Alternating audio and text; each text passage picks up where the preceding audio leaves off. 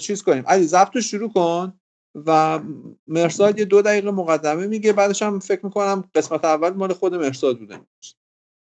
باشه. باشه این آقای محمد قزوینی که البته فکر کنم هر کسی که علاقه‌مند به ادبیات باشه کلیتاً میشناسه که کی بوده.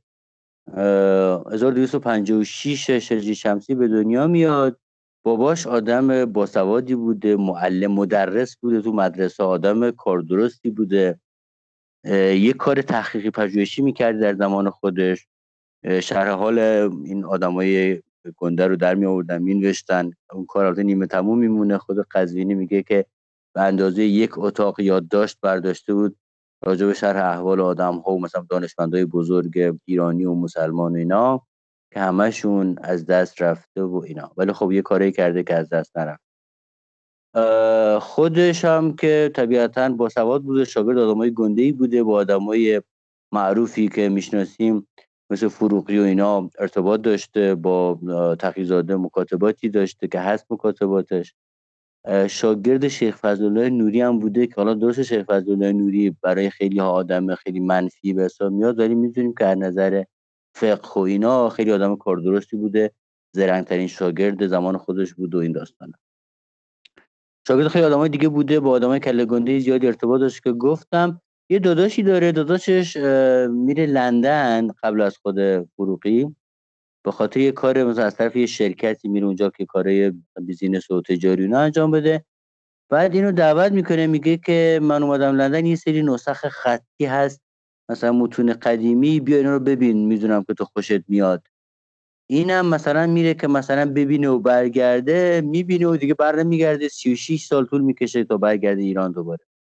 میره لندن، همونجا حتی در سن 26 سالگی میره و همونجا هست کلی از این نسخه خطی رو میبینه. بعداً با کمک اون آقای علا و یکی دیگه ازشون عکس میگیرن، یعنی پولشو دولت تامین میکنه که از اینا عکس برداری بشه و میفرستن تهران و یه کاری انجام میشه، کار خیلی خوبیه. جهانگشا رو توی کتابخانه ملی پاریس میفهمه که اونجاست و میره پاریس، اونجا ازش عکس برداری میکنه و شروع میکنه هم موقع به تصحیحش و این رو در اون سالهای پر خیر و برکت خودش تصحیح میکنه. بعدا هم یه زن ایتالیایی میگیره، یه دختری از اون داره و دیگه تجدید فراش نمیکنه، همون زن و همون دختر. و بعدا هم که میاد ایران با خودش میاردشون. اون کارم به ادمار جهانگشا و خیلی کار دیگر رو به پیشنهاد و توصیه ادوارد براون انجام. و میدونیم حالا اونی که تاریخ معاصر خوندن که کلا ادوارد براون و خود قزوینی و کسایی که بودن همزمان میشه با اون اتفاقات مشروطه. اینا مثلا پناهگاه خیلی از کسایی بودن که در اون فاصله استبداد صغیر متواری شدن و فرار کردن و جونشون رو در بردن، میان پیش اینا در ظل حمایت خودشون میگیرن. بعدن هم که سال 1318 فوت میکنه و مزارش هم در عبدالعظیم هست.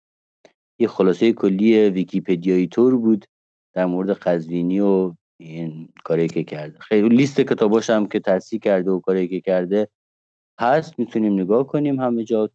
و کار خیلی خیلی معروفش هم که جانم من تصحیح میکنم 1318 برمیگرده ایران، 1328 فوت میکنه در تهران.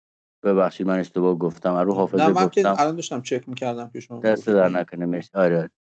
و کار معروفش هم که میدونیم دیگه، با همراه با قاسم غنی دیوان حافظ رو تأسیس کرده که البته این معروفتر از بقیه است، ولی خب کار دیگه هم کرده که فهرستش هست. هر کی بعد اینو گوش کرد و دوست داشت میتونه خودش بره بیشتر سرچ کنه و در جزئیات زندگی او مداقه بکنه. بله. بعد باز من یه چیزی هم اضافه کنم. محمد ملک الشعراء قصیده معروفش رو در رسای قزوینی گفته که میگه اینجوری شروع میشه که از ملک ادب داعیه داران یا حکم گزاران همه رفتن، شو بار سفر بند که یاران همه رفتن. آفرین. اگه من موافقم اگه بخونی قصیده‌اش رو دم دست. اینو من بعداً میخونم. آره باش. به خصوص این که من 2-3 بیت از این قصیده رو انتخاب کردم، روی سنگ مزار پدرم هم نوشتم. خدا بیامرزه. البته بیت اولشو نه، ولی بیتای بعدیشو. باشه اینو میخونم. قصیده خیلی قشنگه. باش. خب در چگونگی احوال مغول پیش از عهد دولت و خروج چنگیزخان. همای اقبال، چون بگم اینو که این در این فصل میخواد یک کلیتی از جغرافیا و چیزشون بگه دیگه، یک کلیتی با این قوم رو آشنا بکنه. همای اقبال چون آشیانه کسی را مأوا خواهد ساخت و صدای ادبار آستانه دیگری را ملازمت نمود، که میتونیم بخونیم صدای ادبار. صدا به معنای پژواک صدا، یعنی ما هم صدا داریم هم صدا، و اون چیزی که مثلا به کوه میخوره و برمیگرده بهش میگن صدا.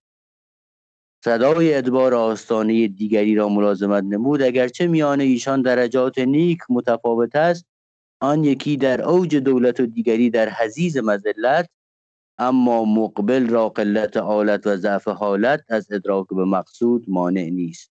هر آن کو مهیا بود دولتی را، اگر او نجوید بجویدش دولت. و مدبر را کثرت عدت و فرط اهبت، از امساک موجود نافع نه. مصرع الجد ما لم ینه الجد قدار. ترجمهش رو علی میخونه برامون. کوشش تا وقتی که بهره و نصیب او را یاری ندهد بی وفاست. و تدبیر انسان ایشان را دست رد بر پیشانی نتوانند نهاد. و اذا اقبل اقبل و اذا ادبر ادبر. و اگر به حیلت و شوکت و مال و نعمت کاری میسر شدی، ملک و دولت از خاندان ملوک گذشته به دیگری انتقال نکردی. و چون نوبت زوال دولت ایشان در رسید، نه حیلت و عزای مهارا ایشان را دستگیری توانست کرد و نه غلبه جنود و قوت پایمردی نمود.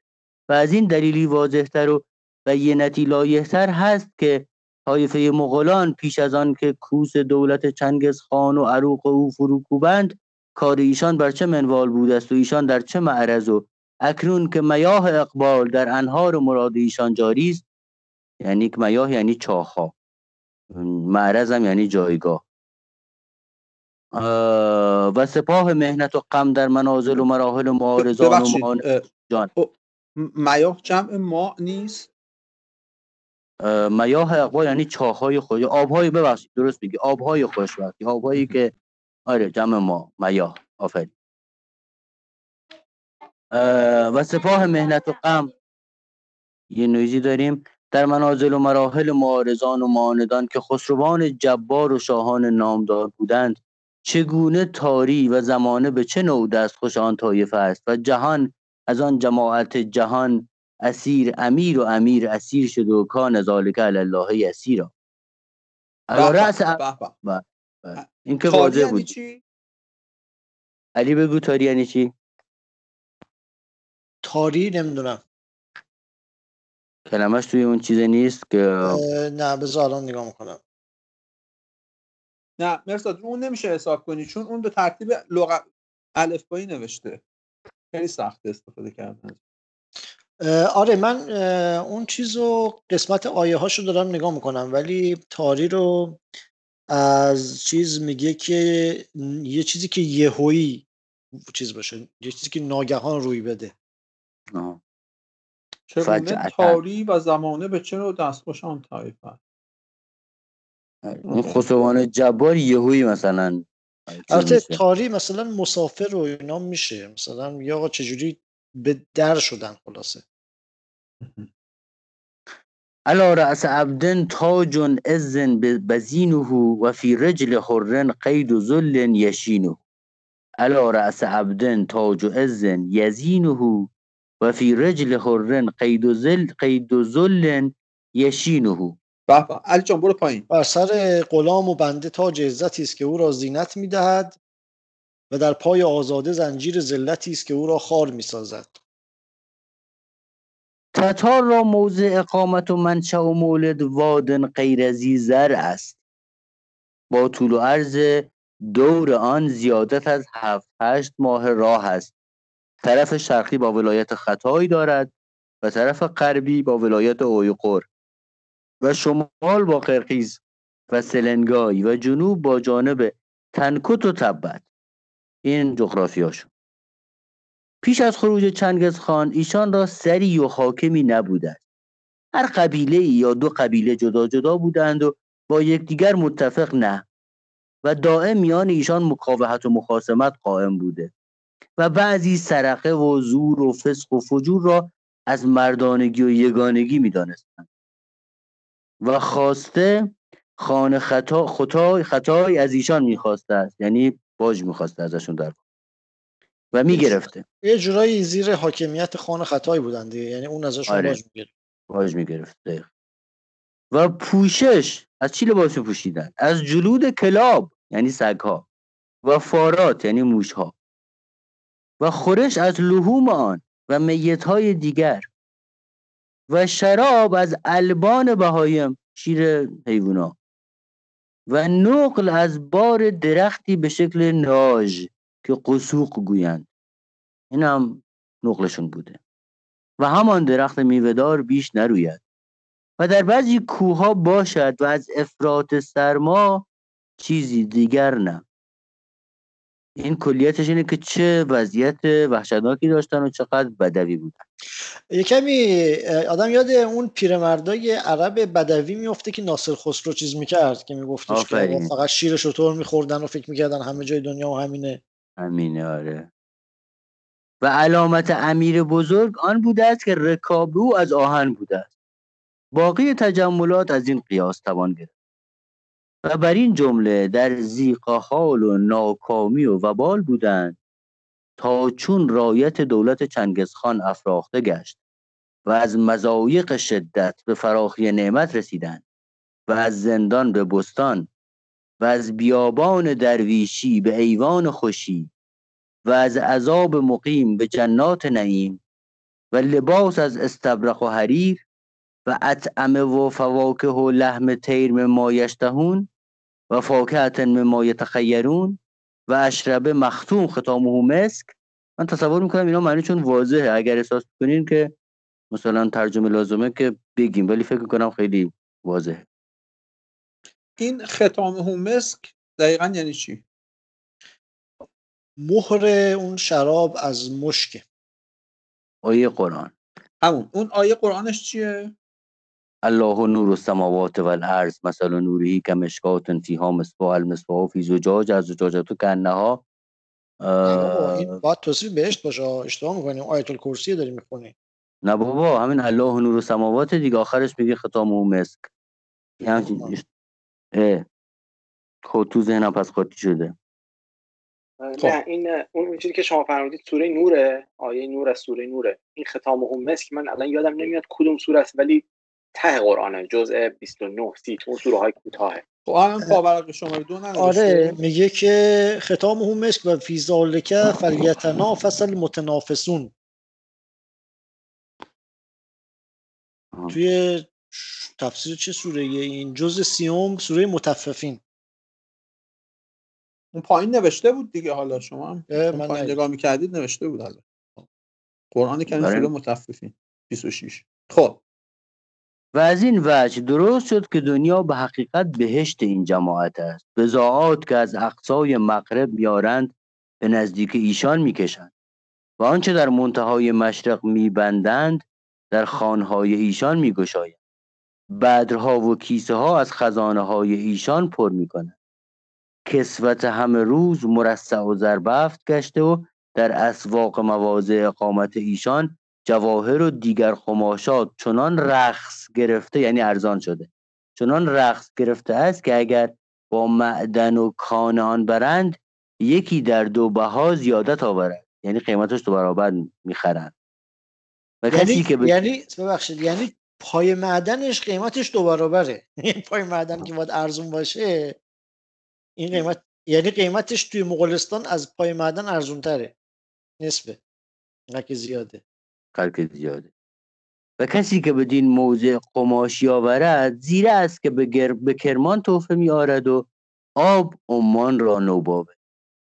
و هر کس از ایشان مزارع ساخته و زراع را در مواضع معین کرده و مأکولات فراوان شده و مشروبات چون آب جیهون روان به فر دولت روزافزون و سایه حشمت همایون چنگیزخان و عروق او کار مغول از آن چنان مضایق و تنگی به امثال چنین وسعت و نیکی رسیده است و دیگر طوایف را همچنین کار با نظام گشته و روزگار قوام گرفته و هر کس که استطاعت آن نداشته که از کرباس بستر سازد، سودا با ایشان به یک نوبت 50,000 و 30,000 بالش نقره و زر می کند و بالشی 500 مسخال است زر با نقره و قیمت بالشی نقره در این حدود 75 دینار رکنی.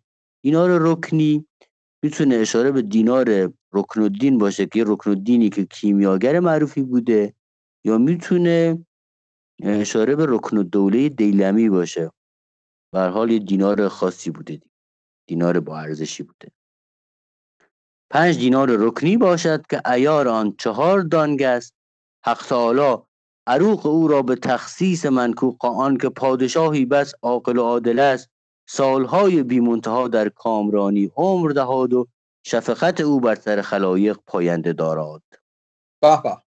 بچه‌ها الان اینجا دیدید که متن اصلی از دیباچه خیلی راحت تره. آره دیباچهش واقعا سخت. اومده بود چیز بگه، زرچش بگیره بگه من این کارم. ببین مثلا حالا بچه‌ها من ببخشید یه چیزی من امروز به ذهنم رسید در مورد دیباچه، کاملا باز من اندیه ها، یعنی هیچ اصراری ندارم درست باشه، ولی داشتم فکر می‌کردم که علت این که اینقدر مغلق و فنی مطلب رو نوشته بود به خاطر محتواش بود، چون که می‌خواست در عین حال از مغولا انتقاد شدید بکنه از وضع زمانه، شاید می‌خواسته یه جوری بنویسه که تا جایی که میشه این مغول پغولا نتونن درست بفهمن چی نوشته. ببین به هر حال این مشخصه که حالا نمیدونم چند سال از حمله مغول گذشته، یه 40-50 سالی باید گذشته باشه دیگه، ولی هنوز این بیخ گلوشون خلاصه گیر کرده که آقا چطور شده که اینا اومدن اینجور ما رو زیر و رو کردن.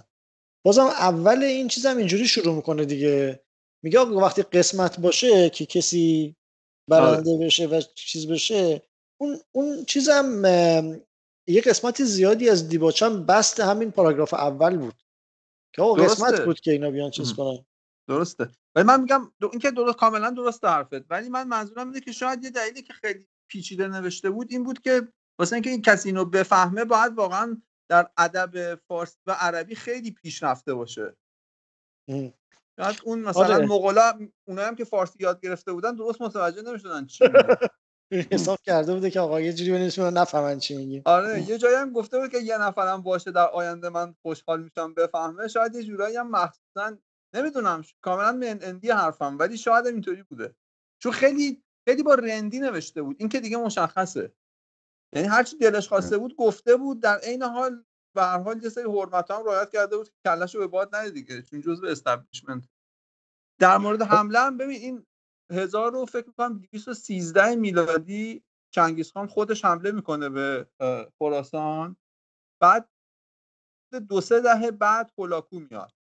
این الان در واقع در دوران هولاکو که حمله میکنه، در واقع یه سری خراسان رو خراب میکنن، بعد چنگیز خان خودش برمیگرده، مغولا هم ادامه میدن، بعد سری بعد هولاکو میاد از کل ایران رد میشه میره سمت بغداد که بعد میخواسته بره سمت مصر و فلسطین که چنگیز خان میمیره، هولاکو برمیگرده. آره یه داستانی داره که حالا بعداً در تاریخ مغول باید اینو بگیم، این فرعیه قضیه.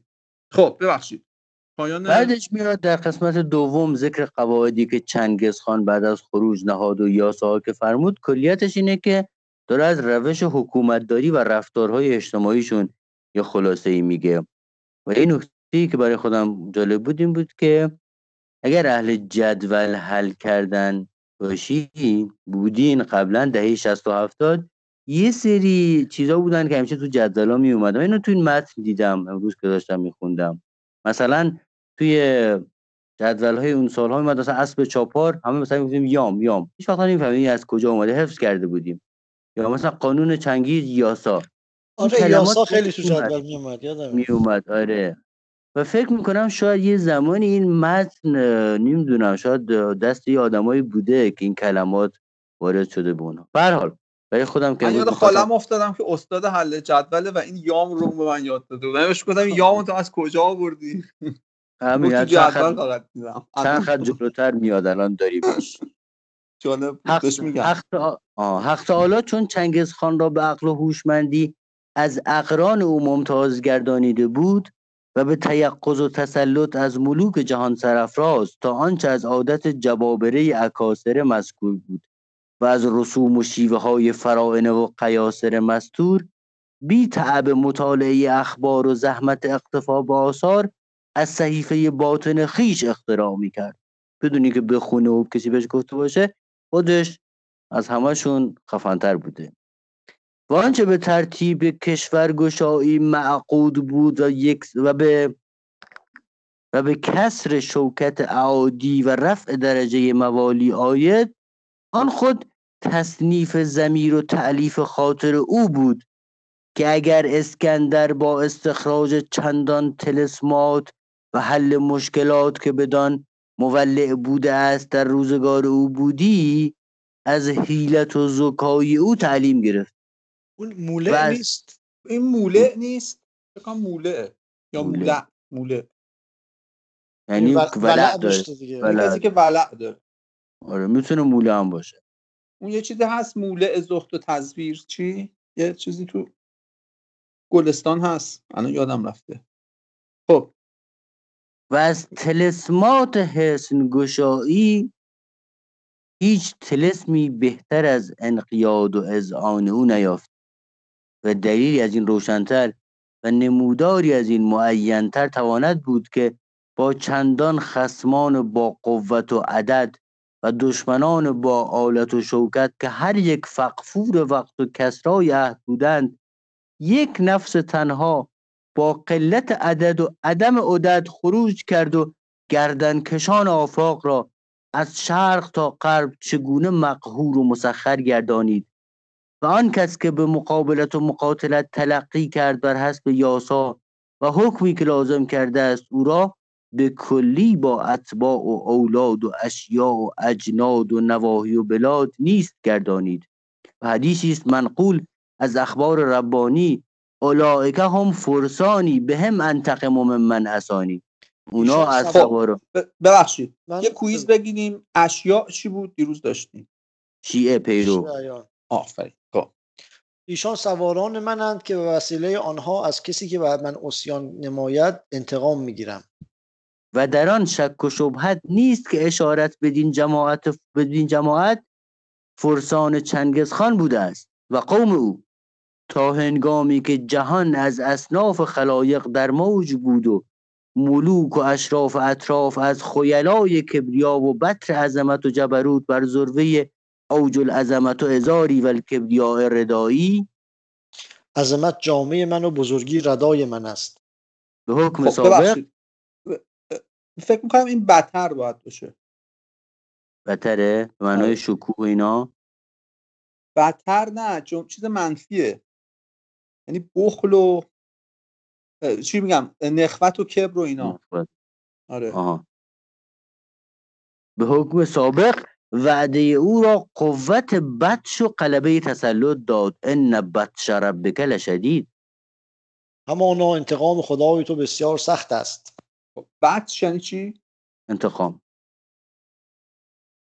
و چون هم به واسطه بطر ثروت و عز و رفعت اکثر امصار و بیشتر اقطار به عصیان و نفار تلقی نمودند و از قبول طاعت او سرکشیدند، خاص بلاد اسلام از سرحد ترکستان تا اقصی شام هر کجا پادشاهی بود یا صاحب طرفی یا امین شهری که به خلاف پیش آمد او را با اهل و بطانه و خیش و بیگانه ناچیز کردند به حدی که هر کجا 100,000 خلق بود بی مبالغت 100 کس نماند. و مصداق این دعوی شرح احوال شهرهاست که هر یک به وقت و موضع خیش مثبت شده است و در وفق و اقتضاء رأی خود هر کاری را قانونی و هر مصلحتی را دستوری نهاد و هر گناهی را حدی پدید آورد. و چون اقوام تاتار را خطی نبوده است، بفرمود تا از اویغوران کودکان مغولان خط در آموختند و آن یاسها و احکام بر توامیر ثبت کردند، این تومارها. ببخشید اینجا که دو تا نکته. امصار جمع مصر ها. آره. اینجا به دیروز هم داشتیم میگفت هر جایی که شده مصر از اسلام مصری جامع شده است.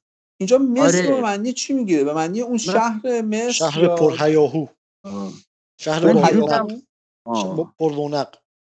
مصر یعنی پر رونق، یعنی به صورت فیگوراتیوه یا اینکه آره مثل مصر. خب بطانه یعنی چی؟ با اهل و بطانه و خویش و بیگانه ناچیز کردن. بطانه در لغت یعنی آستر لباس، در چیز یعنی نزدیکان و اقوام، معنای مصطلحش. اهل و بطانه و خویش یعنی با همه نزدیکان و قوم و فامیل و اینا. اوکی.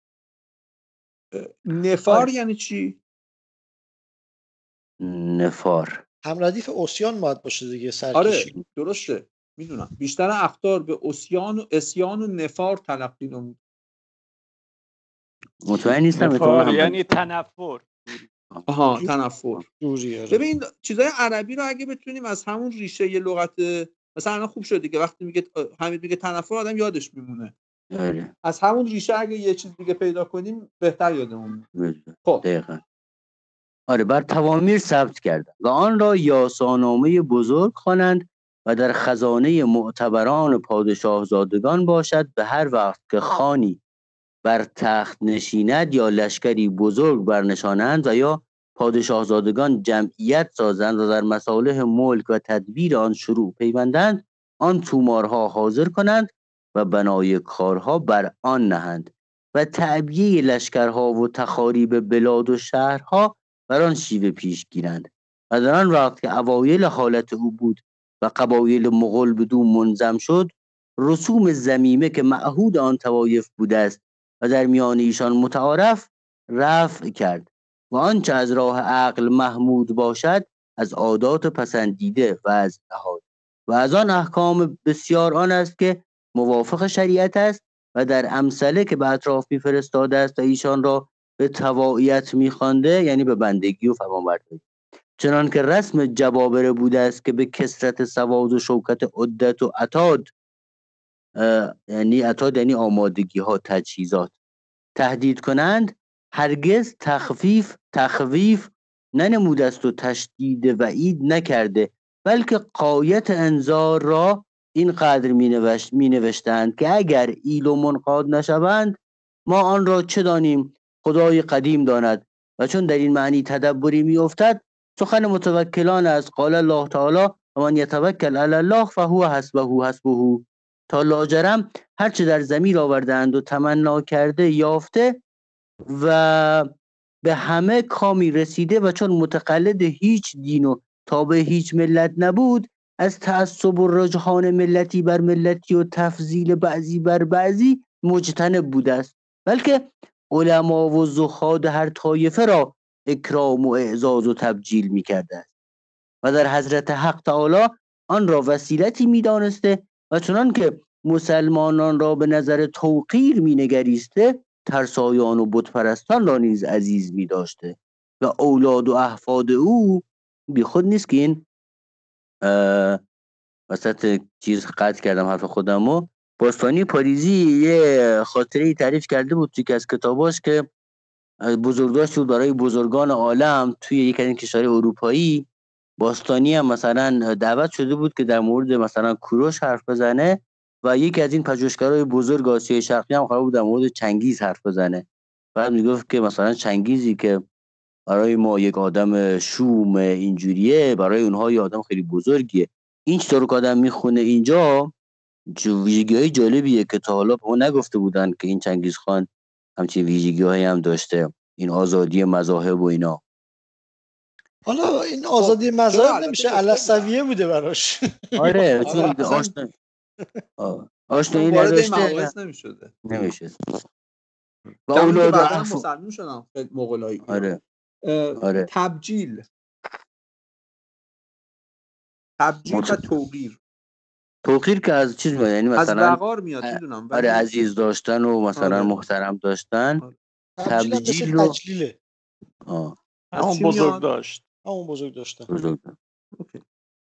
و اولاد و احفاد او هر چند کس بر موجب هوا از مذاهب مذهبی اختیار کردند، بعضی تقلید اسلام کرده، بعضی ملت نصارا گرفته و طایفه‌ای عبادت اصنام گزیده و قومی همان قاعده قدیم آبا و اجداد را ملتزم گشته و به هیچ طرف مایل نشده. اما این نوع کمتر مانده است و با تقلد مذاهب بیشتر از اظهار تعصب دور باشند و از آنچه یاسای چنگیز خان است که همه طوایف را یکی شناسد و بر یکدیگر فرق ننهند عدول نجویند. یعنی از این قاعده یاسا عدول نمی کنند که همه یکسان. و از عادات گزیده آن است که چون که شیوه مقبلان و بر یکدیگر فرق ننهند عدول نجویند. آره میگم چون بد خوندم اون جمله رو توضیح دادم. اوکی. آره. و از عادات گزیده آن است که چنان که شیوه مقبلان و سنت صاحب دولتان باشد، ابواب تکلف و تنوق القاب و شدت امتناع و احتجاب بسته گردانیدند. هر کس که بر تخت خانی نشیند یک اسم در افزایند، خان یا قاان و بس، زیادت از آن ننویسند. معلومه خیلی دل و پولی داشته از این القاب طولانی زمانه خودش. خبر آره دیگه اون چیز بود، لوا و عهد و نعت و نمیدونم کوفه. آره دیگه اینم رفته بغداد که مرکز این چیزا بوده. و دیگر مسلمان‌ها اومدن این امپراتوری ساسانی در واقع دچار مالتیپل اسکلروسیس شده بود و اونا خیلی ساده زیست بودن دیگه، زدن سیستم رو ریست کردن. حالا اینا اومده بود سیستم بغداد رو بعد 700 سال ریست کرده. تنوع یعنی چی؟ تنوع القاب یعنی نیکو نگریستن، آراستن، خود تنوع. اوکی. احتجاب یعنی چی؟ دازده احتجاب نمیدونم. یعنی در حجاب کردن مثلا، چون باب افتعاله شاید به معنی اینه که تلاش برای در حجاب ماندن یا مثلا بخوای در حجاب بمونی. حالا اینو نگاه کنید به صورت موازی. بفهم. ببخشید من چیز می‌کنم چون حیف این لغت‌ها رو چیز نکنم. من یه سوالی از محتوای تاریخ داشتم. الان شما فرمودید که 40-50 سال بعد از حمله مغول نوشته شده کتاب. ما چه اطلاعی داریم در مورد اینکه این داره در چه وضعیتی کتابو می‌نویسه؟ مثلا داره از ترس اینکه کتاب دست مغول بیفته پوستمو میکنن می‌نویسه؟ نه وزیر بوده، وزیر هولاکو بوده موقعی که می‌نوشته. خیلی در واقع بالاترین رتبه رو داشته. این نداشته. ببین داداشش بالاترین رتبه داشته. آها داداشش بوده. این حاکم بغداد بوده، داداشش مثلا مثل چیز بوده. مثلا وزیر بوده دیگه. من فکر می‌کردم هم حاکم بغداد بوده و هم درسته دو تا برادر بودن. ولی خب آدمای بسیار تقریبا سطح بالاترین آدمای ایرانی بودن دیگه در چیز. احتجاب هم یعنی در پرده شدن، در پرده شدن. هر کس که بر تخت خانی نشیند یک اسم در افزایند، خان یا قاان و بس، زیادت از آن ننویسند و دیگر پسران و برادران او را به همان اسم موسوم به هنگام ولادت خوانند. مشافهه و مغایبه، خاص و عام و مناشیر مکتوبات که نویسند همان اسم مجرد نویسند. میان سلطان با عامی فرق ننهند و مخ و مقصود سخن نویسند و زواید القاب و عبارات را منکر باشند. اینو مقایسه کن با تاریخ بیهقی که این چقدر داستان بود سر این که چی باشه، مخاطبه چی باشه تو نامه. آره اصلا کلی داستان بود که مخاطبه ها رو چجوری انتخاب کنی. مثلا احمد عبدالصمد شاکی شده بود که چرا مخاطبه فلانی رو این نوشتی. ما دو وسطاش اصلا نمیفهمیدیم دعوا سره چون وسطا دوزاریمون افتاد.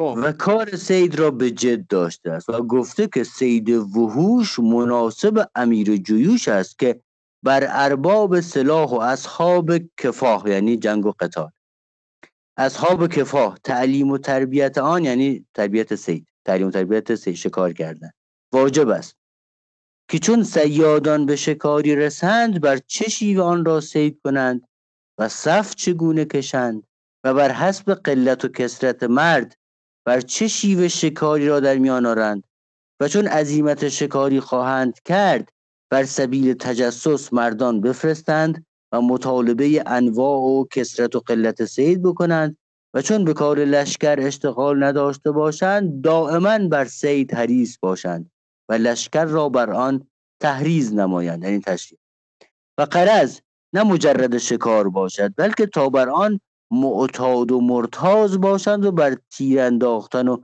مشقت خوگر شوند و خان و هر وقت که عزیمت شکاری بزرگ کند و وقت آن اول دخول فصل زمستان باشد، فرمان رساند تا لشکرها که بر مدار محیط رحال و جوار اردوها باشند مستعد شکار گردند. محیط رحال یعنی محل فرود آمدن باراندازها، رحیلها، کسایی که محیط هم از احاطه میاد، دور تا دور، اسم مکانه. و بر حسب آنچه اشارت رانند از 10 نفر چند نفر برنشینند و فراخور هر موضعی که شکار خواهند کرد آلات آن از سلاح‌ها و چیزهای دیگر تعیین کنند و دست راست و چپ و قلب راست گردانند، یعنی مهیا کنند و به امرای بزرگ تفویض کنند و با خواتین و سریات، خواتین یعنی بانوهای بزرگ، سریات یعنی کنیزها که این کلمه رو داشتیم توی تاریخ بیهقی اگر یادتون باشه، توی ناصر خسرو اگر توی ناصر خسرو، با خواتین و سریات و مأکولات و مشروبات روان شوند و حلقه شکار 1 ماهه و 2 ماهه و 3 ماهه فرو گیرند و شکاری را به تدریج و آهستگی میرانند. اون یه شکاری رو دکتر ذبیحی احتمالاً یا یکی از شاگرداش نوشته یا مفعولی، نمیدونم چیه یا مفعولی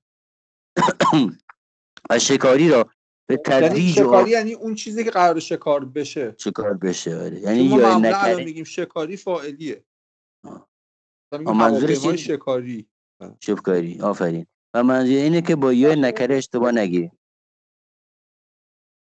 یه چیزی در مورد دست راست و چپ و قلب بود، اون چی بود اون قسمت؟ من متوجه لشکرها رو چه در چیز که میکرد، چه در زمان جنگ چه در زمان صید و شکار، آدم‌ها رو چیز میکردن دیگه، مرتب میکردن، میمنه و میسره و قلب و حالا اگر جنگ بزرگی بوده سپاه طلایه و عقبه. آره. حالا اینجا برای شکار دارن میرن دیگه، با اون جزئیات جنگ نه، ولی میمنه و میسره و قلب رو دارن برای شکار. و حلقه شکار 1 ماهه و 2 ماهه و 3 ماهه فرو گیرند و شکاری را به تدریج و آهستگی میرانند و محافظت مینمایند تا از حلقه بیرون نروند و اگر ناگاه شکاری از میان بجهد سبب و علت آن به نقیر و قطمیر بحث و استکشاف نمایند. نقیر و قطمیر یعنی با دقت و موشکافی میفهمید، بحث میکنن که چرا اون شکار در رفت. و امیران خود نقیر و قطمیر مثلا میشه هسته خرما و اون پوست نازکی که بین خسته چیز داره. آره دیگه، میگن حقیر کمتر از قطمیر. آره آخوندا میگن ترکیب نقیر و قطمیر یعنی مثلا اون موشکافی که پوست رو از هسته جدا کنی، یعنی میشن سیستم رو آنالیز میکنن. آره. این قطمیر اسم سگ اصحاب کهف هم نبوده احیانا؟ چرا؟ نه اسم سگ بلعم باورا بوده. آره اسم سگ اصحاب کهف هم بوده. یه بیتی مولوی بود داشت از مایه بیچارگی قطمیر مردم میشود ماخولیای مهتری سگ میکند بلعام را. بله آره. قطمیر اون پوست روی هسته خرماست، یه پوست نازکی داره هسته خرما. آره نقیر میشه خود هسته، قطمیر میشه پوست. و امیران 1110 را بران چوب زنند و بسیار باشد نیز که بکشند و اگر مثلا صف را که نرکه جانم ببین امیران 1110 این 1110 واحدهای مختلف چیز بوده، مثل لشکر، سیستم لشکرکشی چنگیز بوده. میگه بسته به این که چی شد، مثلا اگه امیر 1000 چیز کرده امیر 1000 رو میزنن، اگه نه امیر 100 رو میزنن. جوری امیر 1000 هم میدونید دیگه اسم مغولیش بوده امیر تومان. تومان یعنی 1000 به مغولی. بکنم اشاره میکنه پایین. آره جورتر میگه اینو. آره میگه و بسیار باشد نیست که بکشند و اگر مثلا صف را که نرکه خوانند راست ندارند یا قدمی پیشتر یا باز پس نهند در تعدیب او مبالغت کنند و اهمال ننمایند. 2-3 ماه شب و روز بر این منوال رمه گوسفند شکاری میرانند و ایلچیان به خدمت خان میفرستند و از احوال شکار و کمی و بیشی آن اعلام میکنند که به کجا رسید و از کجا برمید تا چون حلقه به یکدیگر رسد بر مقدار 2-3 فرسنگ رسنها به یکدیگر متصل کنند و نمدها براندازند و لشکر بر مدار دوش به دوش باز نهاده بایستند. میان حلقه صنوف وحوش در بانگ و جوش آمده و انواع سباع در زفیر و خروش پندارند که وعده و اذا الوحوش حشرت. وعده و اذا الوحوش حشرت در آمد. و خروش پندارند که وعده و اذا الوحوش حشرت در آمد. ممنون. ببخشید من یه لحظه اظهار فضل و اظهار دهیه کنم. اون قضیه امیران 1200 من توی تاریخ چنگیز خان قبلا خونده بودم که یکی از یاساها، حالا شاید احتمالاً بگه در آینده، این بوده که اگه مثلا توی یه گروه 10 نفری اگه یک کدومشون به قول معروف دزرت میکرده و صحنه نبرد رو ترک میکرده، طبق قانون یاسا هر 10 تا رو گردن میزدن همونجا توی صحنه نبرد. همین رو نمیگه ولی شبیهش رو یه 2 خط جلوتر میگه که مثلا کسی از این 10 نفر میتونه بره اون یا نمیتونه که نمیتونه و مسئولیتاشون چجوریه. ولی اینو آره یعنی اینجوری در واقع باعث، یعنی یه قانون خیلی عجیبی داشته واسه مدیریت کردن لشکر که واسه جون خودشون هم که شده همه رو میکشتن مغولا وگرنه کرده خودشون میرفته. خب شیران با گوران خو گرگشته، زبا با ثعالب. زبا یعنی کفتارها، ثعالب یعنی گرگ‌ها. زبا رو مطمئنم ولی ثعالب رو مشکوکم. ثعلب این روباه. ببخشید روباه آره گفتم زبا رو مطمئنم، ثعالب مشکوکم اشتباه گفتم. روباه. زبا با ثعالب مستأنس شده. ذئاب با ارانب یعنی گرگ‌ها با خرگوش‌ها. ندیم آمده چون تضیق حلقه به غایت کشد، یعنی خیلی حلقه تنگ بشه، چنان که مجال جولان چی؟ بر عوابد وحوش ممکن نباشد، یعنی بر وحشیان. حالا عوابد خودش رو مطمئن نیستم ولی عوابد وحوش رو گفته وحشیان. عوابد هم همون جونور وحشی میشه. جمع چیه؟ جمع عابده. عابده با الف آره. اوکی. به ابتدا خان با چند کس از خواص در میان راند و 1 ساعتی تیر اندازند و صید افکنند.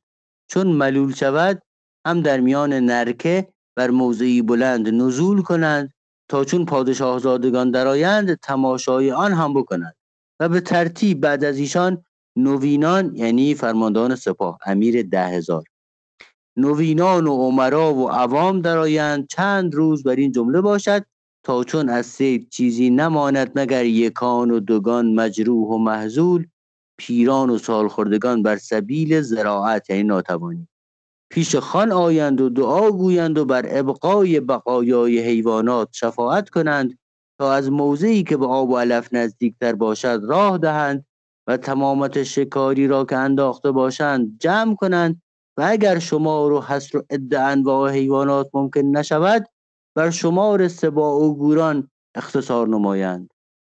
دوست حکایت گفت که در عهد دولت قاآن بر این شیوه زمستانی شکار کردند و قاآن بر سبیل نظاره و تفرج بر بالای پشته نشسته بود. حیوانات از هر صنفی روی به تختگاه او نهادند و در زیر پشته بانگ و فریاد بر مثال دادخواهان برآوردند. قاآن بفرمود تا همه حیوانات را اطلاق کردند. اطلاق اینجا یعنی رها. توی مولوی به معنای اسهال هم اومده، حالا اینجا که ربطی نداره. و دست تعرض از ایشان کوتاه. و قاآن بفرمود تا میان بلاد خطای و خطای درسته یا خطای احتمالاً باشه، حالا خطای و موضع خطای و موضع مشتات یعنی قشلاق از چوب و گل دیواری کشیدند و درها برنهادند تا از مسافتی بعید شکاری بسیار بدانجا درآیند و بر این شیوه شکار کنند و در حدود المالیق و قناس جغتای نیز به همین شیوه شکارگاهی ساخته است. اون اسم مکانه. آره موضع بوده در جوار المالیق واقع در بورت جغتای. و ییلاقگاه او و عروق او بوده است، یعنی عروق جغتایی که پسر چنگیز. آره یادی هم میکنیم از هلالی جغتایی که شعر قشنگی. و مثال جنگ و قتل و احصاء کشتگان و ابقاء بقایا هم بر این منوال است و بر این مثال حذو و نعل به نعل، گام به جای گام کس نهادن، دقیقاً عیناً به همین ترتیب. چنانچه باقی گذارن در نواحی از آن درویشی چند معدود رنجور باشد. و اما این سید اینجا تموم میشه داستان شکار اینا. حالا میخواد در مورد همون لشکر بگو چجوری اینا رو چیز میکردن. خب ترتیب. مرسا جان، آره من خیلی خوندم ببخشید. نه خوب بود، عالی بود. میخوای حالا بقیه‌اش علی بخون؟ آره بسیار خوب. و اما ترتیب لشکر از عهد آدم تا اکنون که اکثر اقالیم در تحت تصرف و فرمان عروق چنگیزخان است، از هیچ تاریخ مطالعات نیفتاده است و در هیچ کتاب مستور نیست که هرگز هیچ پادشاه را که مالک رقاب امم بوده اند لشکر چون لشکر تتار میسر شده است، بر شدت صابر و بر رفاهیت شاکر. در سروا و ذروا امیر جیوش را متواع نه به توقع جامگی و اقطاع و نه به انتظار دخل و ارتفاع، و این نوع بهترین رسوم است در کار ترتیب لشکر. ببخشید متواع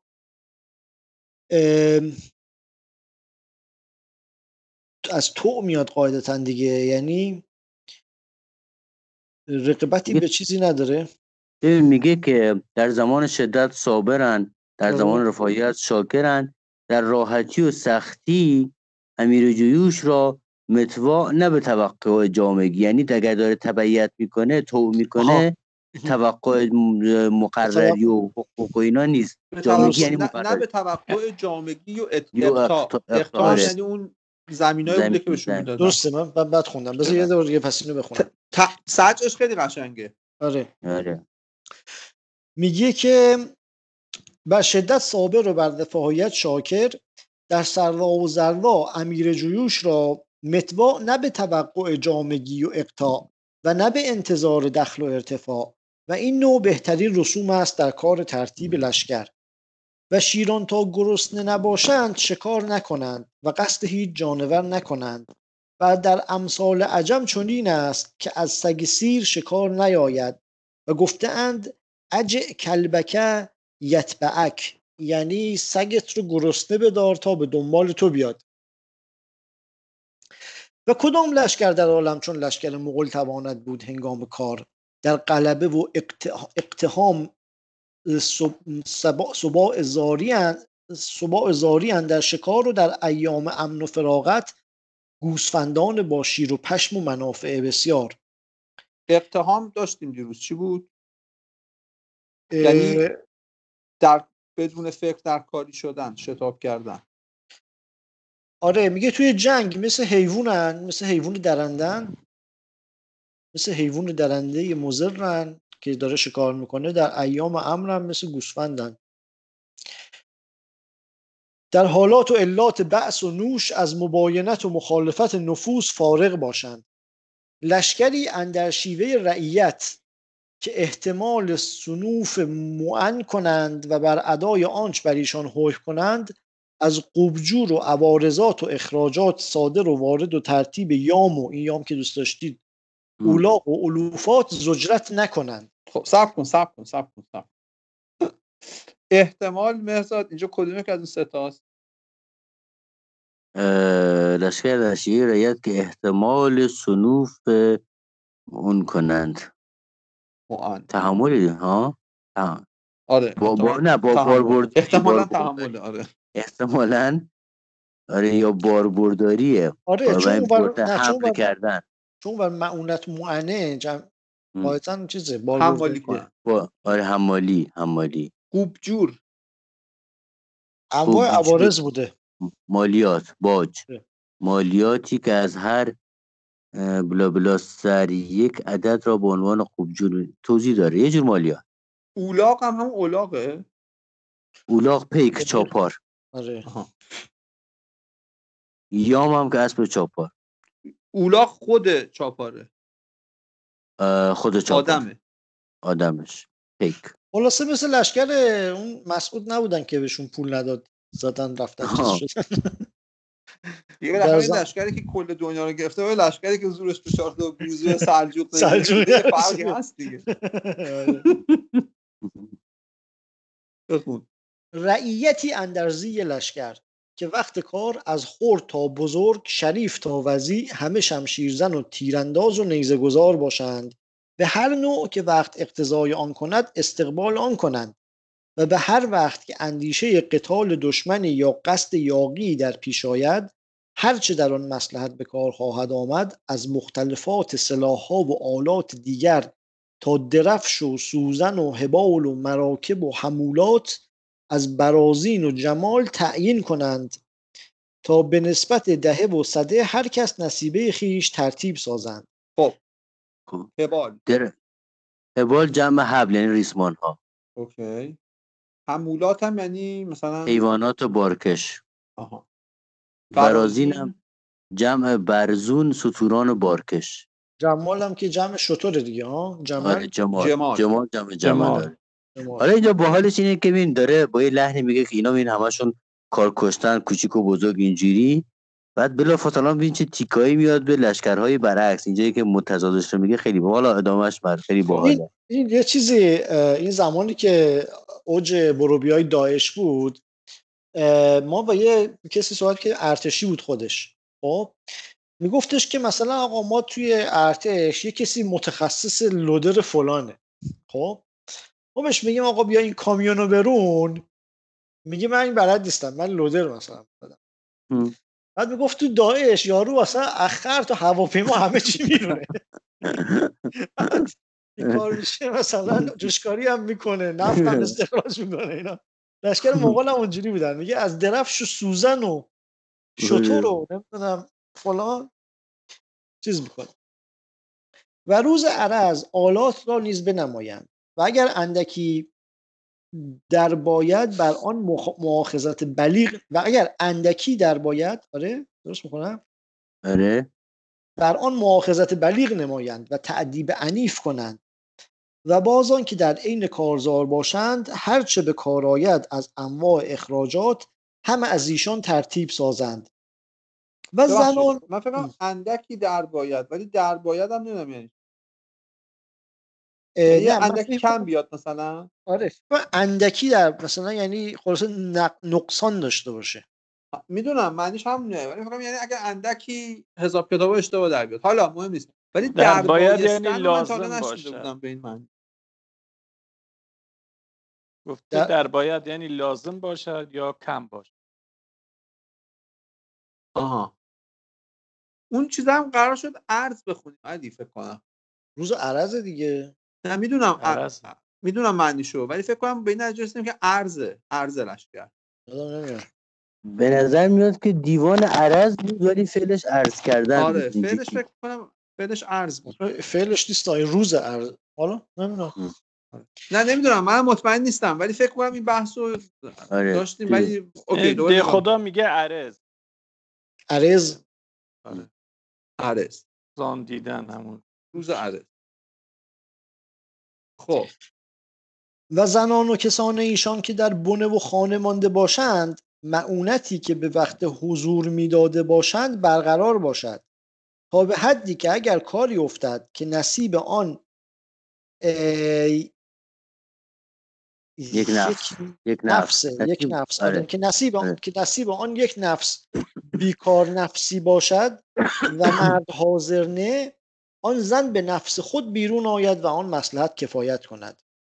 و ارزگه و شمار لشکر و وضعی ساختند که دفتر عرض را بدان منسوخ کرده اند و اصحاب و نواب آن و معزول تمامت خلایق را 10 کرده و از هر 10 یک نفس را امیر 9 دیگر کرده و از میان 10 امیر یک کس را امیر 100 نام نهاده و تمامت 100 را در زیر فرمان او کرده و بدین نسبت تا 1000 شود و به 10,000 کشد امیری نصب کرده و به 10,000 کشد امیری نصب کرده و او را امیر تومان خوانند و بدین قیاس و نسق هر مصلحتی که پیش آید به مردی یا به چیزی احتیاج افتد به امیر تومان حواله کنند. امیر تومان به امیران 1000 بر این قیاس تا به امیر 10 رسد. اینم جالبه که دیگه چیز نداشتن، مثلا دفتر عرض نداشتن، بوسهل زوزنی نداشتن تو سیستمشون. خودشون تومان 10,000. 10,000. آره من اشتباه کردم. 10,000.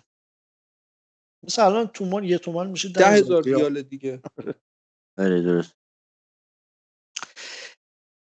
سویتی راست هر یک نفس چون یک نفس دیگر زحمت کش سویتی راست هر یک نفس چون یک نفس دیگر زحمت کشد هیچ تفاوت ننهند. سویت یعنی چی؟ سویت ها؟ مساوی بودن ها؟ آها نمیدونم. خب سویت یعنی برابری، اعتدال. آره. و ثروت و استظهار را اعتبار ننهند. اگر ناگاه به لشکری احتیاج افتد حکم کنند که چندین هزار باید فلان ساعت آن روز یا شب به فلان موضع حاضر آیند، لا یستأخرون ساعتا ولا یستقدمون. این چیز آیش مال قیامته. یک طرفة العین تقدیم و تأخیر نیفتد و انقیاد و اذعان به حدی که امیر 100,000 لشکر باشد و میان او و خان مسافت المشرق و المغرب به مجرد آنکه صحبی کند یک سوار بفرستد تا بر آن جمله که فرمان شده تأدیب او را او بکند و اگر سر فرمان باشد بردارند و اگر سر فرمان باشد اگر سر فرمان باشد بردارند و اگر زر خواهند بستانند، نه چون ملوک دیگر که مملوکی زر خریده ایشان که خیشتن با 10 اسب بر طویل دید به اندیشه با او سخن توان گفت.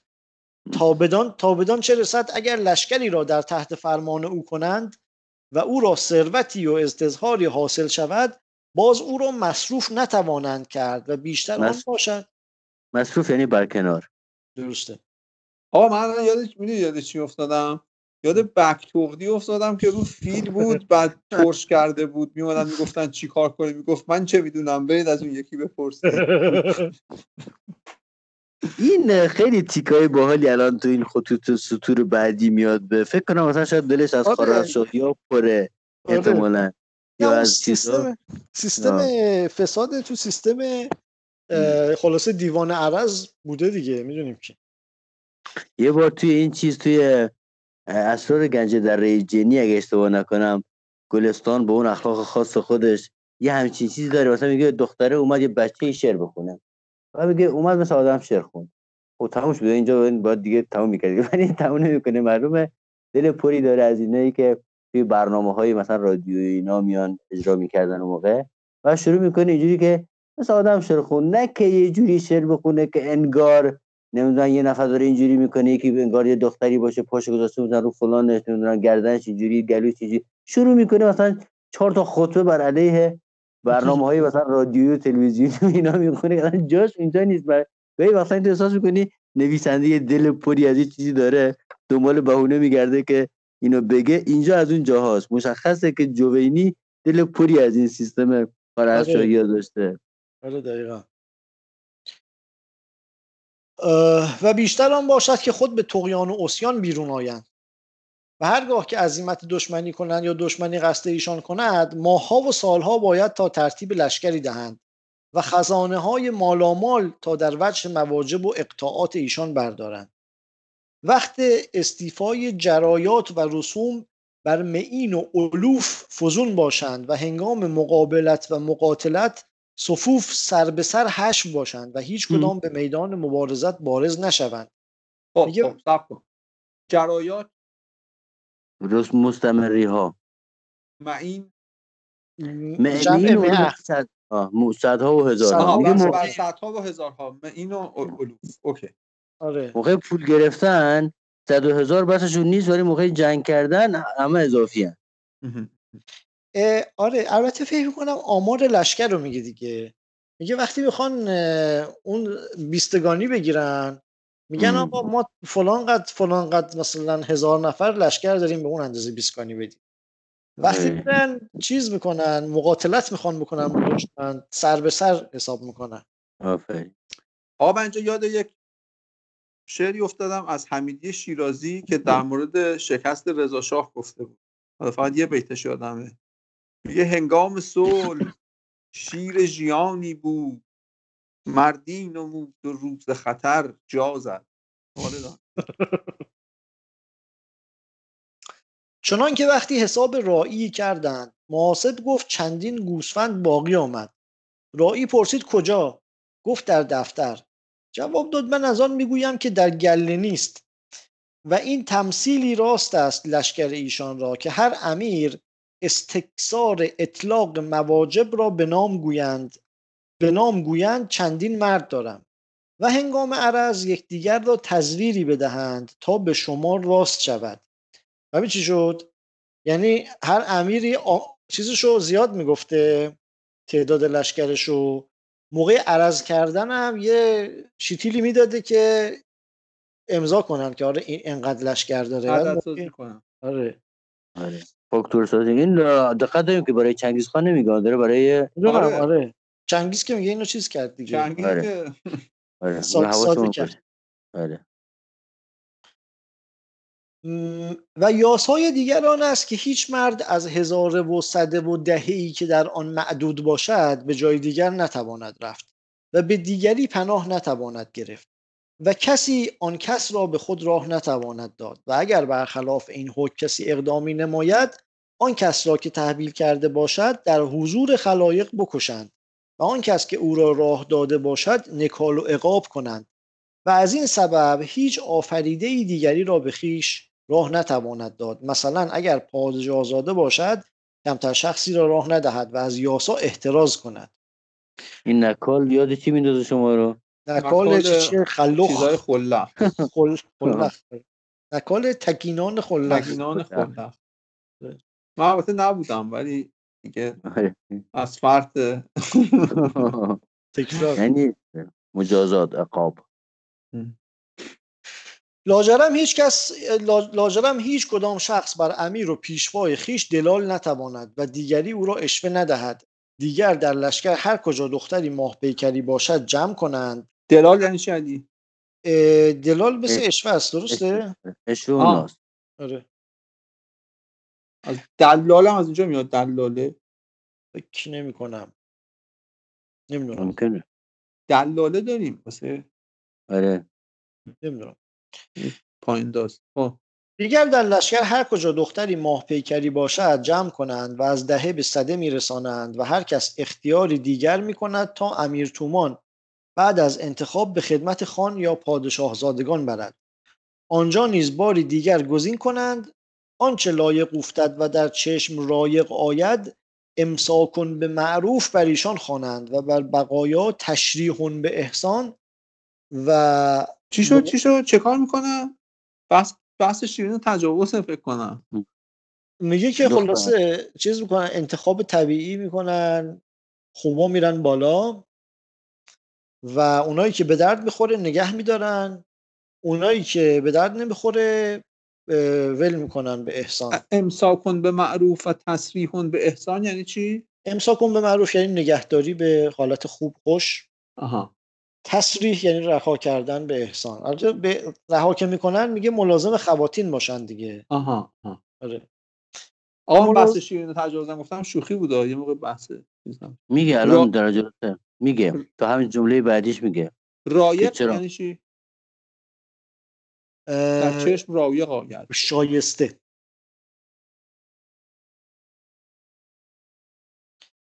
و ملازم خواتین باشند تا هرگاه که خواهند ببخشند یا با او بخسبند.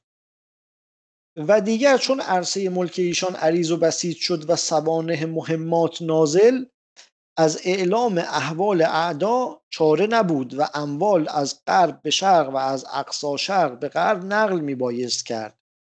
در طول و عرض بلاد وضع یامها کردند و مصالح و اخراجات هر یامی ترتیب کردند و تعیین از مرد و چهارپای و معکول و مشروب و آلات دیگر و بر تومانها تحسیس حسه کردن. آره. از هر دو تومان یک یام معین کردند تا به نسبت شمار بخش کنند و بیرون آرند. اینجا تومان به معنای ولایت کوچک. به اون تومان 10,000 نفر چیز نیست. نه. آها. عجب. از هر دو تومان یک یام معین کردند تا به نسبت شمار بخش کنند و بیرون آرند تا ممر ایلچیان به سبب درسته دیگه، چون اگه 10,000 بود دیگه به نسبت شمار نداشت. من داشتم این فکر می‌کردم. خب تا ممر ایلچیان به نسبت نشستن اولاغ دور نیفتد و دائما رعیت و لشکر در زحمت نباشند و بر رسول نیز در محافظت چهارپای و غیر آن حکم‌های سخت کرده که ذکر آن تطویلی دارد و سال به سال عرض یام‌ها بکنند، آنچه ناقص باشد و از یام‌ها کم گشته باز از رعیت عوض گیرند.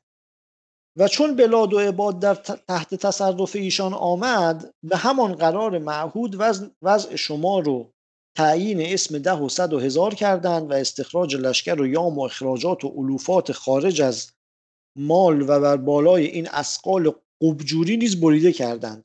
قبجوری همون مالیاتی که داشتیم، یعنی چیز کردن دیگه، سیستم رو اسکیل کردن روی خلاصه ولایت‌های جدید. چون سادم هست، چیز نداره، خیلی اوورهد نداره، راحت میشه اسکیلش کرد دیگه. 10 تا میرن تو قبجوری و چیز میشن. جالبه که اینا با اینکه خیلی آدمای بدوی بودن و الانم مغول هیچ وقت در تاریخشون بعداً مالی نشدن، سیستمشون خیلی افیشنت بوده. زیادی ساده بوده دیگه، میدونی. خب نه، ساده هوشمندانه بوده. آره. 10 و 100 و 1000 شاید، نمیدونم، شاید اینا رو از چینی‌ها یاد گرفته بودن. چه بسا. چون چنگیز خان اولین حمله مهمی که میکنه به پکن بوده، بعد از چین خیلی آدمای در واقع الیت رو میاره توی مغولستان و بعد در واقع اون چینی‌ها بهشون سیستم‌های مثلا حمله به قلعه و نمیدونم استراتژی اینا رو از چینی‌ها یاد. چون بعید می‌دونم یه سری آدمای وحشی بیابونی یه دفعه همچین سیستم‌های افیشنتی رو به ذهنشون رسیده باشه، بعدش هم یادشون رفته باشه کلا. آره. و دیگر رسمی دارند که اگر صاحب شغل یا رعیتی متوفی شود، آنچه از او بازماند اگر اندک باشد و اگر بسیار، تعلق نسازند و هیچ آفریده تعرض آن نکند و اگر وارثی نداشته باشد به شاگرد او یا غلامی دهند و به هیچ وجه مال مرده در خزانه نگذارند و آن را به فال نیک ندارند. برعکس غزنویان. دقیقاً برعکس. آره. از اسبای بونصر مشکان هم نگذشت چیز. حالا تا وزیر میمرد، آره، کفتار میریختن سرش. هولاکو مرا به جانب بغداد بفرستاد برقرار شغل ترکات در تمامت آن ولایات برقرار بود. رفع آن شیوه کردم و باج‌ها که از زمان قدیم در بلاد توستر سهل توستری یا توستر و بیات بود برانداختم و امثال این یازها بسیار است. اثبات هر یک طول و عرض گیرد، بر این قدر اختصار افتاد. احسن تا درود. ترکات میراث‌ها جمع ترکه. خب بخوای قطع کن انیش تو. بسیار خب خیلی عالی بود، خوب بود نه؟